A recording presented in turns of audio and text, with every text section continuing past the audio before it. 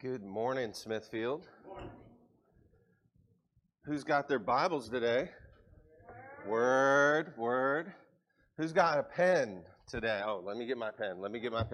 Pen. All right. You never know what the Lord's going to say to you on a Sunday morning. Amen? Turn, if you would, to Mark chapter 14. That's the Gospel of Mark, chapter 14. And then let's come before the Lord and ask His blessing on our time.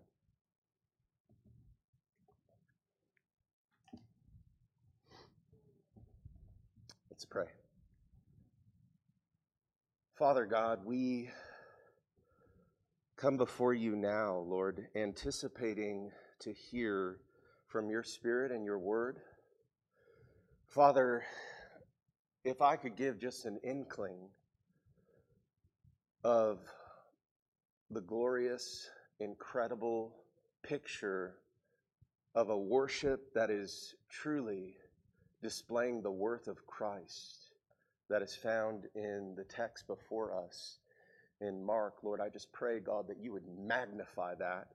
Lord, do above and beyond what we could ask, hope, or imagine. Lord, wherever our hearts are at today, that you would open them up. Wherever our ears are at today, that you would dig out ears for us to hear what the Spirit has to say to us. Whether we've come in discouraged, whether we've come in just sailing with joy for Jesus and full of hope and radiant with the love of Christ, or whether we feel a bit stale and frosty in our hearts in the house of God.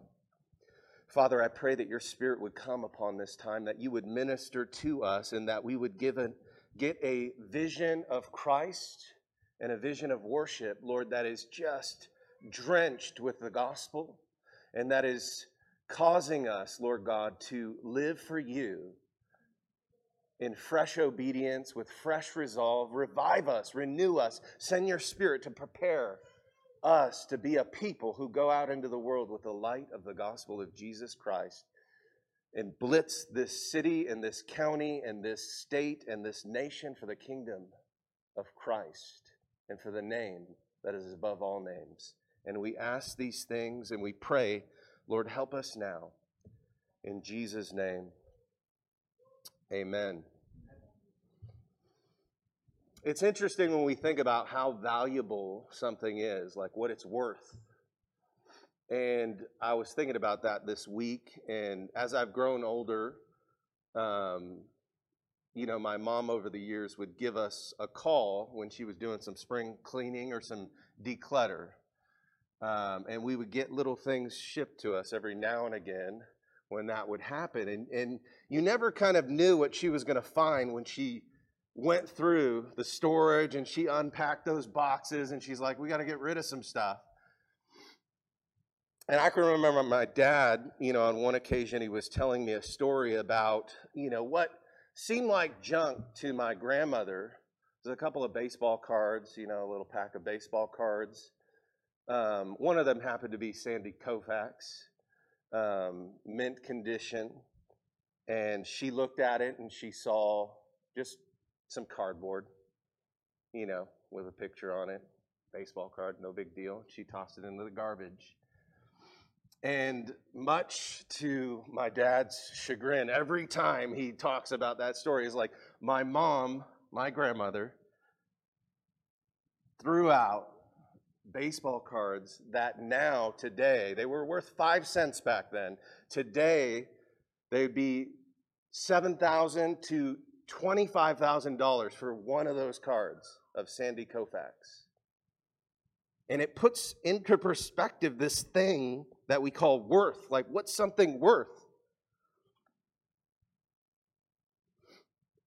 And the same thing happened with my Star Wars figurines, My mom's going through, and I didn't really, I would play with them rough. I would shoot BBs at these little Star Wars figurines, but a few of them, had made the test of time, and now those are worth hundreds of dollars, some $1,000. But things like that have great worth, tossed as having no value. So we struggle sometimes to really kind of apprehend what something's worth. Sometimes we don't really understand what a thing is worth.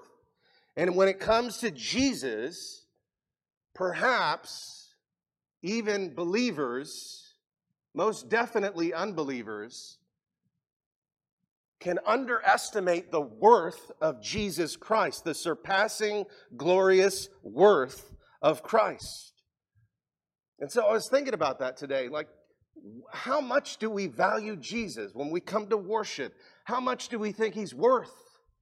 Worship is about displaying the worth of Christ, giving him the worth he's due. He's worthy of worship and honor and praise. And then you start thinking about your life as an emblem of the worthiness of Christ. Does my life display the worth of Jesus? Like when people look at you, do they see, man, Jesus must be glorious? Because look at the transformation. Look at a heart that's generous and full of love and winsome and has the breath of God on them. It's amazing what Jesus can do in the human heart when we begin to recognize his worth. So today, in our account in the Gospel of Mark, chapter 14, we're going to read about some different responses to Jesus and his worth. Because some people have no idea who Jesus is, and they're hostile to him. Others have a very small view of Jesus, and so it's kind of a mixed bag. They appear to be a disciple one day, and then another day, they have no love for Jesus. And then we're going to see the life of a woman who just lays it all out for worship unto the Lord. And so we're going to walk into this and get some help, because really, if we get a hold of this text, it's going to light a fire in Smithfield. Amen. It's going to light a fire in this church, because we're going to actually see Jesus for what he's worth and see the kind of worship that honors and glorifies him. So let's look at it. And you're going to see all those camps as we walk through, starting in verse 1, Mark 14. It was now 2 days before the Passover and the feast of unleavened bread. And the chief priests and the scribes were seeking how to arrest him, meaning Jesus, by stealth and to kill him. For they said, not during the feast, lest there be an uproar from the people. And while he was at Bethany, in the house of Simon the leper, as he was reclining at table, a woman came with an alabaster flask of ointment of pure nard, very costly. And she broke the flask and poured it over his head. And there were some who said to themselves indignantly, why was this ointment wasted like that? For this ointment could have been sold for more than 300 denarii and given to the poor. That's like a year's wage. And they scolded her. But Jesus said, leave her alone. Why do you trouble her? She has done a beautiful thing to me. For you always have the poor with you, and whenever you want, you can do good for them. But you will not always have me. She has done what she could. She has anointed my body beforehand for burial. And truly, I say to you, wherever the gospel is proclaimed in the whole world, what she has done will be told in memory of her. Oh, what a glorious saying. Verse 10. Then Judas Iscariot, who was one of the 12, went to the chief priests in order to betray him to them. And when they had heard it, they were glad and promised to give him money. And he sought an opportunity to betray him. So you can see kind of right off the bat, sandwiched in between the plot to kill Jesus and the betrayal of Judas is this beautiful account of a woman worshiping Jesus. She's not even named, and yet the memory of her will be preserved wherever the gospel is preached. And I'm talking about it right now. And it's a fulfillment of the very words of Jesus. Because she loved Jesus. So the driving force of this passage is about the worship Jesus is due, his worth and his worthiness. And we're going to get all kinds of pictures, right, from this passage. We're going to get a picture of hostile opposition to Jesus. We're going to get a picture of extravagant worship. And we're going to get a picture, ultimately, of deceptive betrayal of Jesus. And actually, I'm going to flop that third one. I'm going to put that one second, just so we can end on a glorious note. Point number one, a picture of hostile opposition to Jesus. Did you see that right there in the text? Verse 1, it was now 2 days before the Passover and the Feast of Unleavened Bread, and the chief priests and the scribes were seeking how to arrest him by stealth and kill him. For they said, not during the feast, lest there be an uproar from the people. So all through Mark's gospel, opposition to Jesus is building. It's building. It started back when he healed a man on the Sabbath. And the religious leaders got all bent out of shape. He's healing somebody on the Sabbath. How dare him heal somebody on the Sabbath? There's no work done on the Sabbath. And yet Jesus healed the man, and opposition began. Jesus heals on the Sabbath. The religious leaders are upset. Jesus cleanses the temple, and the religious leaders want to kill him. In Mark chapter 11, we see a picture of that. In Mark 11:15, it shows this opposition building, right? And they came to Jerusalem, and Jesus entered the temple and began to drive out those who sold and those who bought in the temple. And he overturned the tables of the money changers and the seats of those who sold pigeons. And he would not allow anyone to carry anything through the temple. And he was teaching them and saying to them, is it not written, my house shall be called a house of prayer for the nations? But you have made it a den of robbers. And then what happens? And the chief priests and the scribes heard it, and they were seeking a way to destroy him, for they feared him, because all the crowd was astonished at his teaching. It's like opposition has been culminating from the time Jesus' ministry began to get popular, and the religious establishment who had perverted the temple worship, and instead of prayer, it's like a circus bazaar with all sorts of animals, and they're charging exorbitant prices to make a buck on the backs of the people. And Jesus says, no, that's not happening in the house of God, and he chases them out.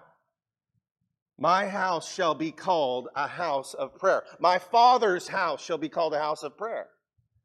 But you've made it a den of robbers. Out with you. So the gauntlet, ultimately, that showdown between Jesus on the one hand and the religious establishment on the other is building. You know, you think about it, just a side note, that it goes to show you when the people of God stop praying together, corruption and hypocrisy are sure to follow. And many a church have went by the wayside because they refuse to pray as a body of believers. Powerful words of Jesus. My house shall be called a house of prayer. And he got in all kinds of trouble. And the work of the cross was set in motion in the hearts of the people were angry, or at least the religious establishment. And then we get to Mark chapter 14. And notice verse 1, it just says what's going on, right? It was 2 days before Passover. And beloved, you know Passover, right? Passover was a feast that commemorated Israel's exodus from Egypt, where God delivered Israel with a mighty hand, and he told all the Israelites, here's what you do. You got to take a lamb without blemish, without spot, and you got to slaughter it, and you got to take its blood and put it over the doorposts of your house. And when the judgment of God, that angel of death, comes for the firstborn of the Egyptians, it will pass over the houses with the blood of the lamb, the Passover lamb. And you will be spared. You will be saved. You'll be delivered.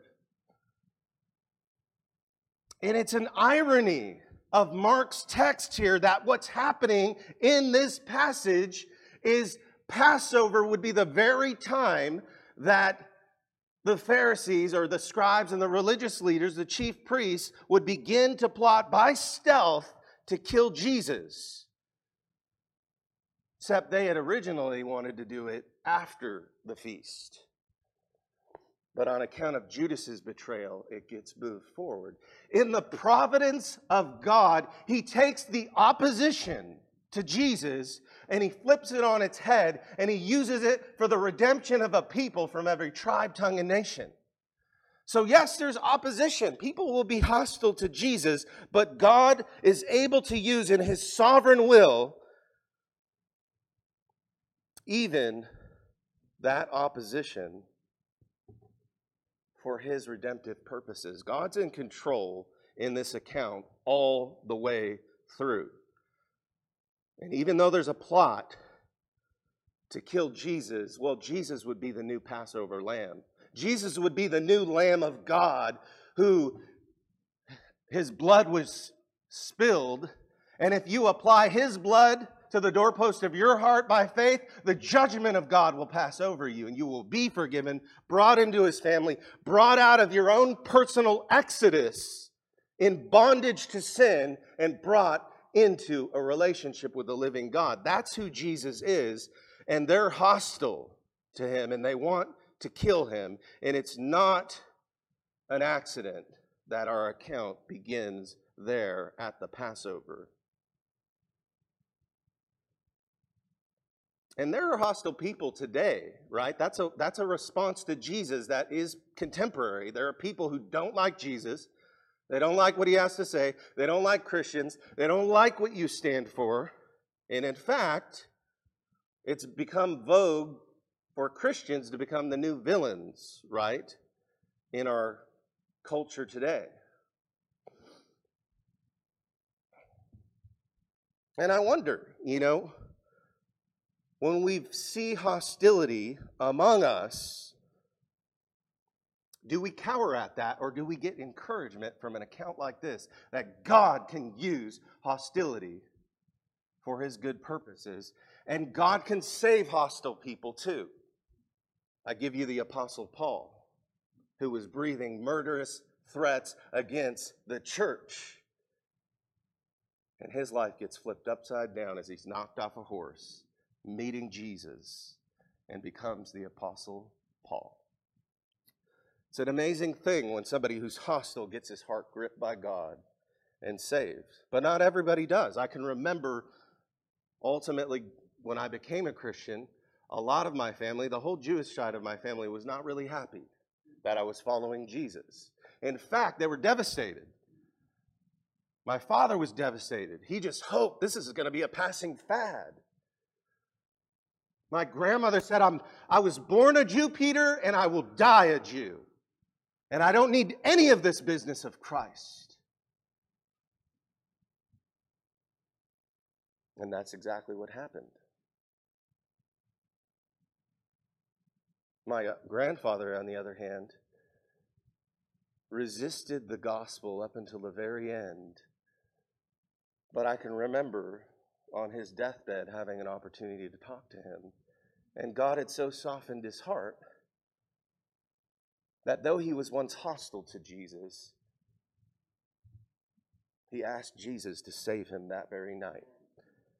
And much like the thief on the cross, the Lord said, today you will be with me in paradise, right? So maybe most people we meet are not hostile to Jesus. Maybe even in here, there's not hostility to Jesus, but possibly indifference. There's not hostility, but there's a little bit of indifference, perhaps.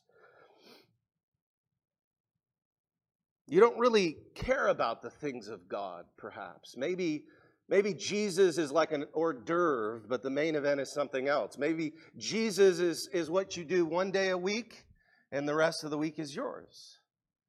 Maybe coming into worship service, it's a boring thing. There's not fire in your heart for the living God. That's possible, to be indifferent. But Jesus said, you're either for me or against me, right? He said, you can't be in the middle. You can't be indifferent. You can't be lukewarm. I'll spit you out of my mouth.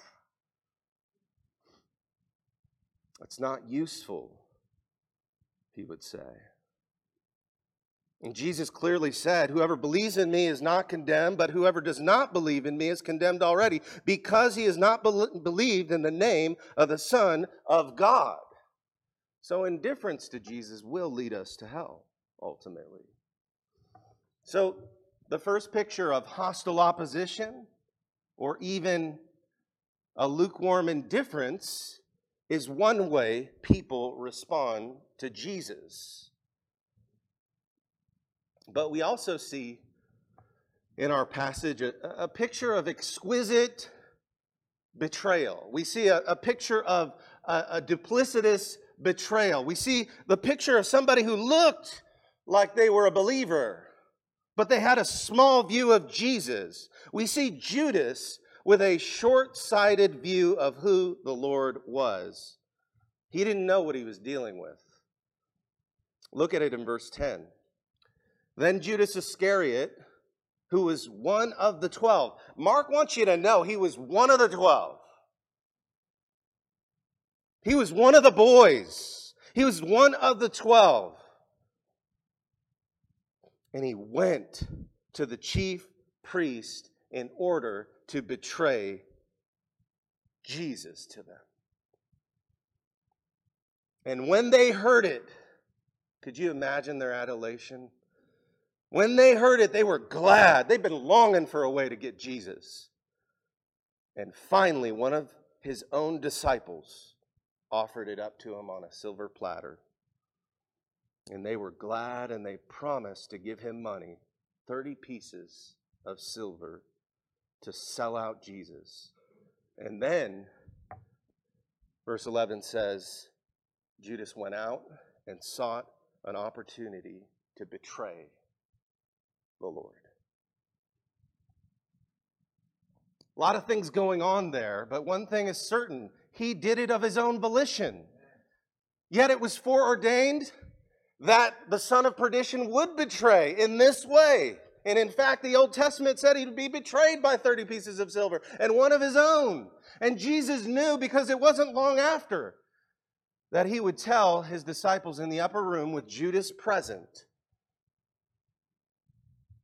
I tell you, one of these in this room today, one of you are going to betray me.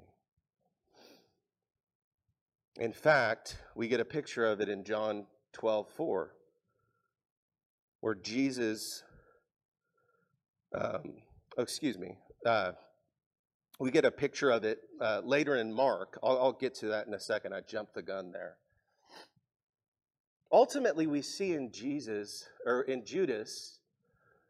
somebody who played the part, somebody who had a small view of Jesus, somebody who was willing to be around God's people, somebody who was willing to be in church. They're willing to hear good sermons. They're willing to hear the praise and worship and all of that, and be so close to Jesus and yet so far. That's who Judas was. So close to Jesus, but so far away. In fact, he would rebuke the woman who would lavishly worship Jesus.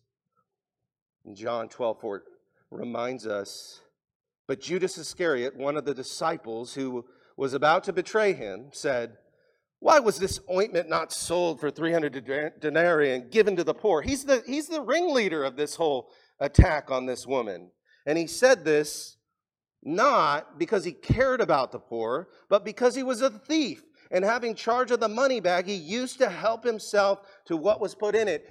Judas was an embezzler, and Judas was stealing money from Jesus. And the reason Judas is bent out of shape is not because the poor are going to be neglected, but because his pocketbook, his bottom line will be affected.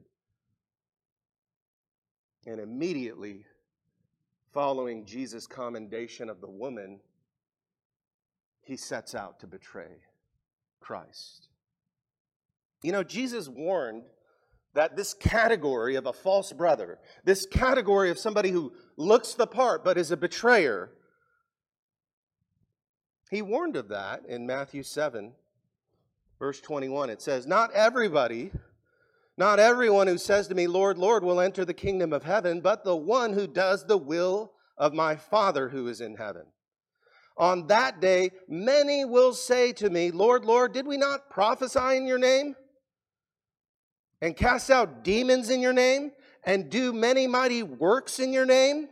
And then I will declare to them, Jesus said, I never knew you. Depart from me, you workers of lawlessness. And you'll notice that Jesus says, many will say to me on the judgment day that I did this, this, and that. And Jesus will look and say, I didn't even know you. I didn't know you. They might point to good works, but they never had a heart for God. They were never born again. They were never truly disciples. They were close to the action, but far from God. They honored Jesus with their lips, but their heart was far from him.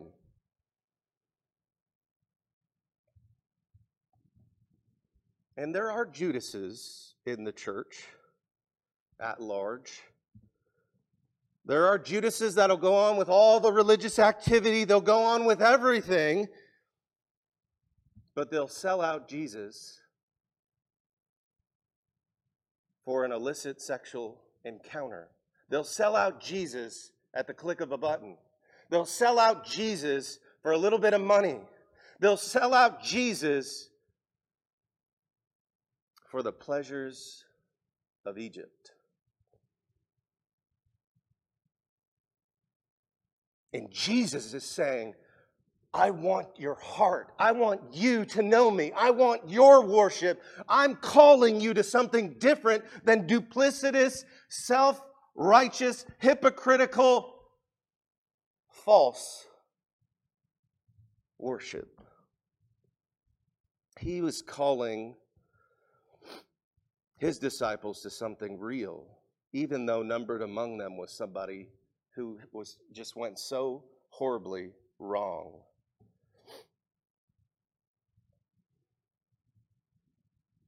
So maybe you think to yourself, you're like the disciples when Jesus warned and said, one of you is going to betray me. And they're like, is it I, Lord? Is it I? Is it I? And the only one who doesn't say anything is Judas. In fact, Mark 14 and verse 18 says what happens. As they're reclining at table, Jesus knows the hearts of people. As they were reclining at table and eating, Jesus said, truly, I say to you, one of you will betray me, one who's eating with me. And they began to be sorrowful and to say to him and to one another, is it I? And he said to them, it is one of the 12, one who is dipping bread into the dish with me. For the Son of Man goes as it is written of him, but woe to that man by whom the Son of Man is betrayed. It would have been better for that man to have never been born. You know what I get from this? Is that Jesus can see right into your heart. He can see right into your heart. He knows what's going on right now, even as I speak. He knows if you're recoiling from this teaching in unbelief or if you're recognizing the reality. He knows if your worship is false or real. He knows if your worship is genuine and full of faith or faithless and full of corruption. He knows our hearts, and we cannot hide our hypocrisy from him. But the good news is he is a gracious Savior to all who repent. He won't be fooled by our vanity or any religious showmanship or gamesmanship, because he sees the matter as it is. It's been said that you can fool all of the people some of the time, you can fool some of the people all of the time, but you can't fool the Lord any of the time. Right? You can't fool Jesus any of the time. So where are you at today? Are you longing for a deep communion with Jesus? Are you longing in church today for just a worship that just bubbles up and it's vibrant and glorious and beautiful? Well, that's what we see in this last picture.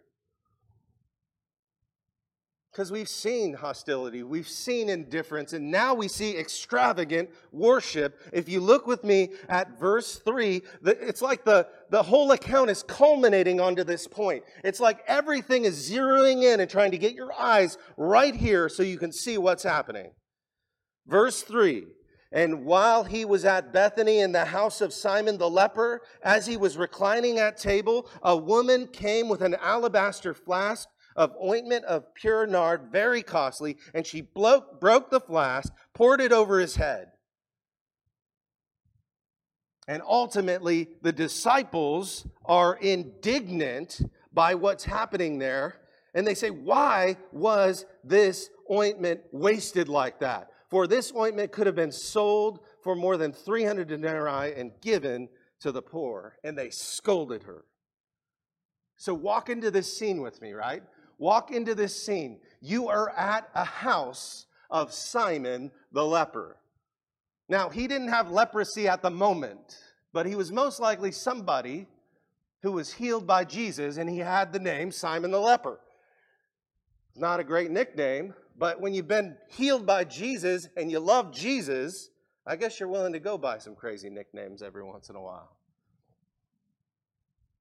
And you're with a sort of motley crew of people like Mary, Martha, Lazarus. And Lazarus has been raised from the dead already at this point. So you can imagine what their table fellowship was like, right? You can imagine the conversations around dinner. What was it like? And then into all of that, in this little house in Bethany, a woman just comes barging in. And she takes an alabaster flask of pure nard that would have been worth like $40,000, $40K, a whole year's wage. And she busts it, and she just pours it on Jesus' head and on his feet, and doesn't stop wiping his feet with her hair.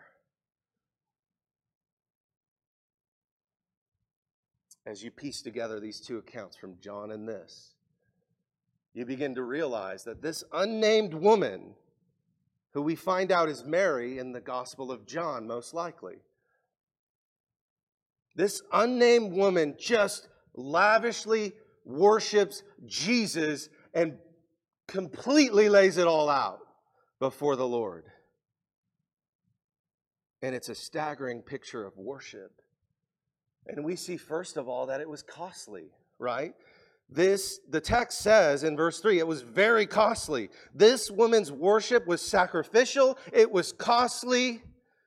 And that's why the disciples are getting bent out of shape. 300 denarii. You're going to waste a year of paychecks and just kind of throw it on Jesus? She gives no thought to the cost. She just does it.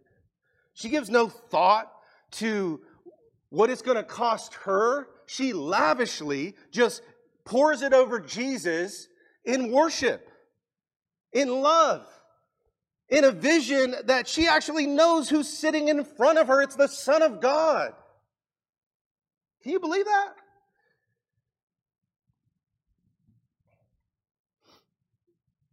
And I just wonder, she knows Jesus is worth it. Do we know Jesus is worth it? Do we know that when we come every Sunday, we come just full-hearted to worship Jesus because He's worthy?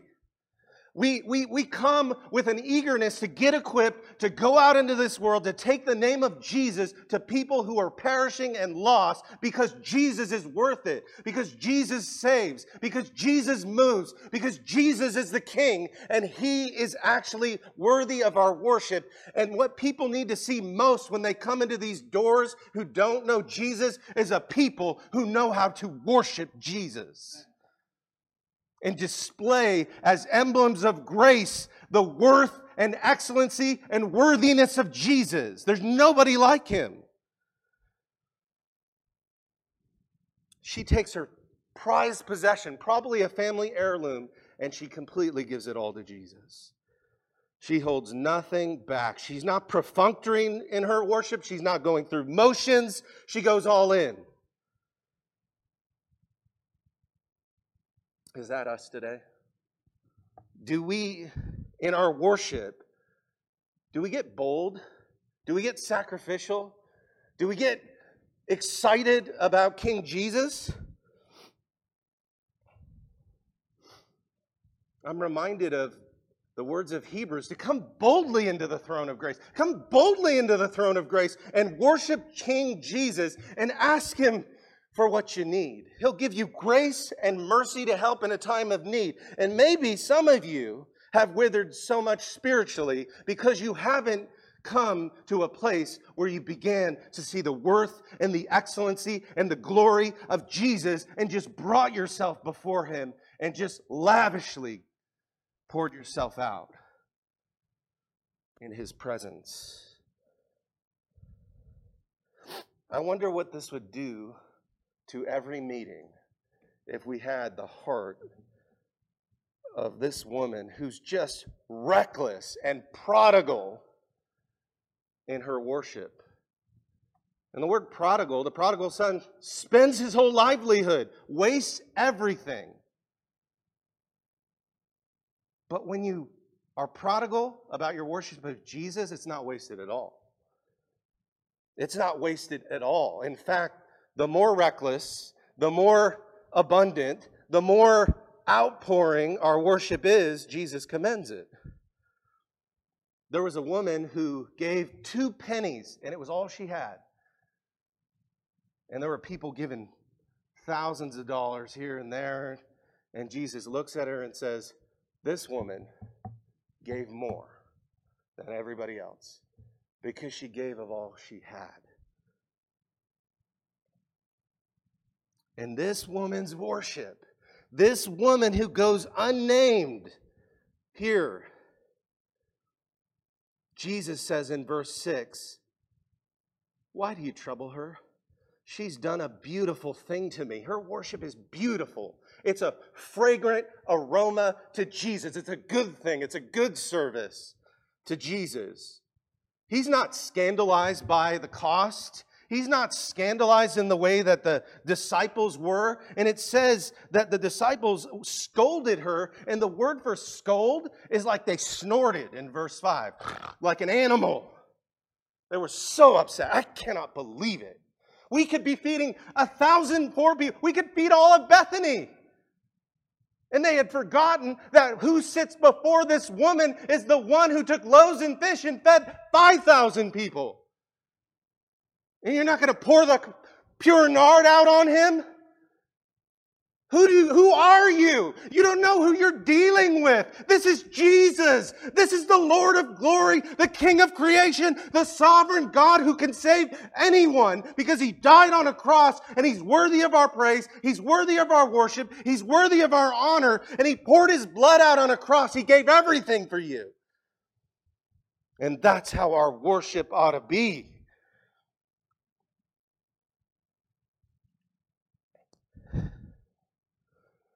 she's done a beautiful thing. Oh, Lord, make beautiful things happen in this place as we worship. That's my heart. She's rebuked by the disciples who are so slow to get it. They don't know Jesus is headed to the cross. He said it 1 billion times already by now in the Gospel of Mark. And this woman gets it. And Jesus says to her, leave her alone. Or it says to them, leave her alone. Why are you troubling her? She's done a beautiful thing. You've always got the poor with you. Whenever you want, you could do good to them. He's not denigrating giving to the poor. He's saying there's a primacy to the worship of Jesus. He's in your presence. And there's a primacy there. And I've found throughout all my Christian experience that those who worship Jesus the most and the most lavishly give the most abundantly. Those who worship Jesus the most, those who have a heart for Jesus, care about the poor the most. And those who are grumbling and talking about and nitpicking are the ones who have subterfuge going on. And their motives are usually ulterior. They're not thinking about the poor at all. They're thinking about themselves. The disciples missed it, but she didn't. The disciples were cold in that moment, and she was just full of heart and love for Jesus, and she gave lavishly. Look at verse 8. She's done what she could, Jesus says. She's done what she could. She anointed me for burial. She's done what she could. She's done a good thing.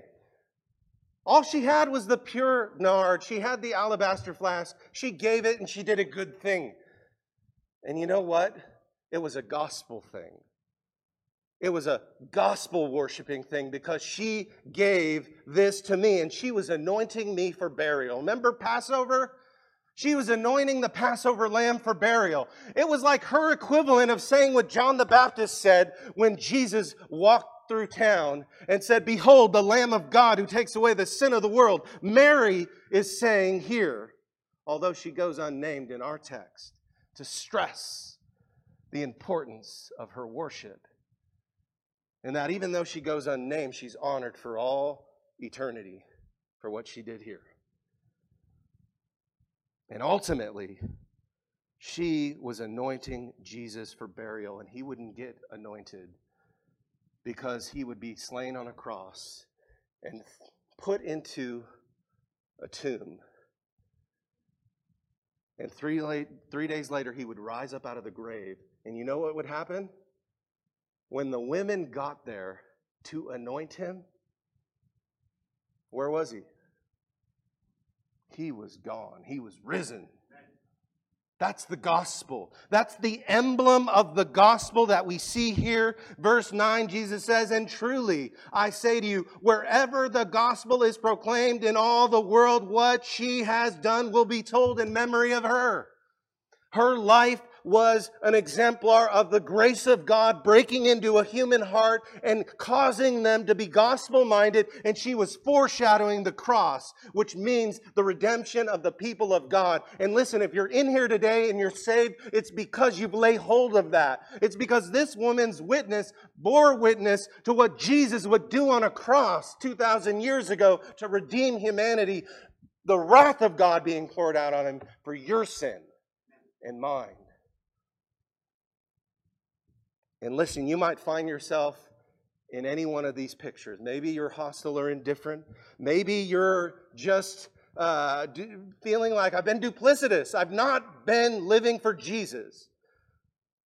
Or maybe you're falling on your face.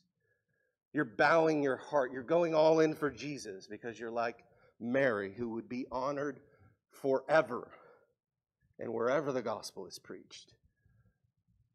This woman, her testimony about Jesus would be given because she saw Jesus and she saw him as worthy. She saw the Sandy Koufax card and she didn't toss it because she knew what it was worth.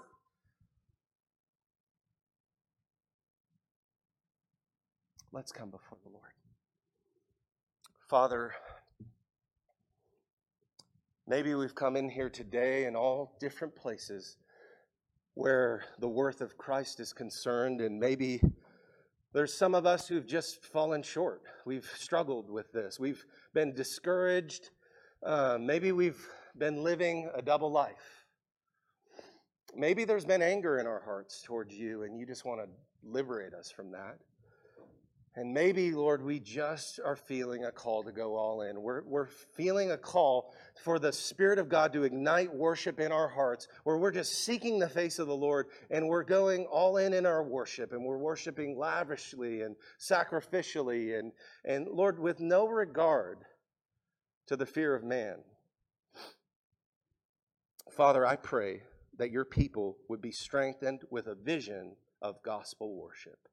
And that when we come into this place, oh God, no matter what's happened to us out there, we know, Lord, that this is a place, a sanctuary, where the people of God gather and Jesus gets the honor he is due.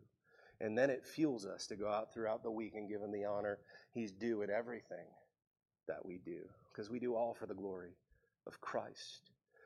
So we pray now, Lord, minister to our hearts and help us where we are at. We ask these things in Jesus' name. Amen.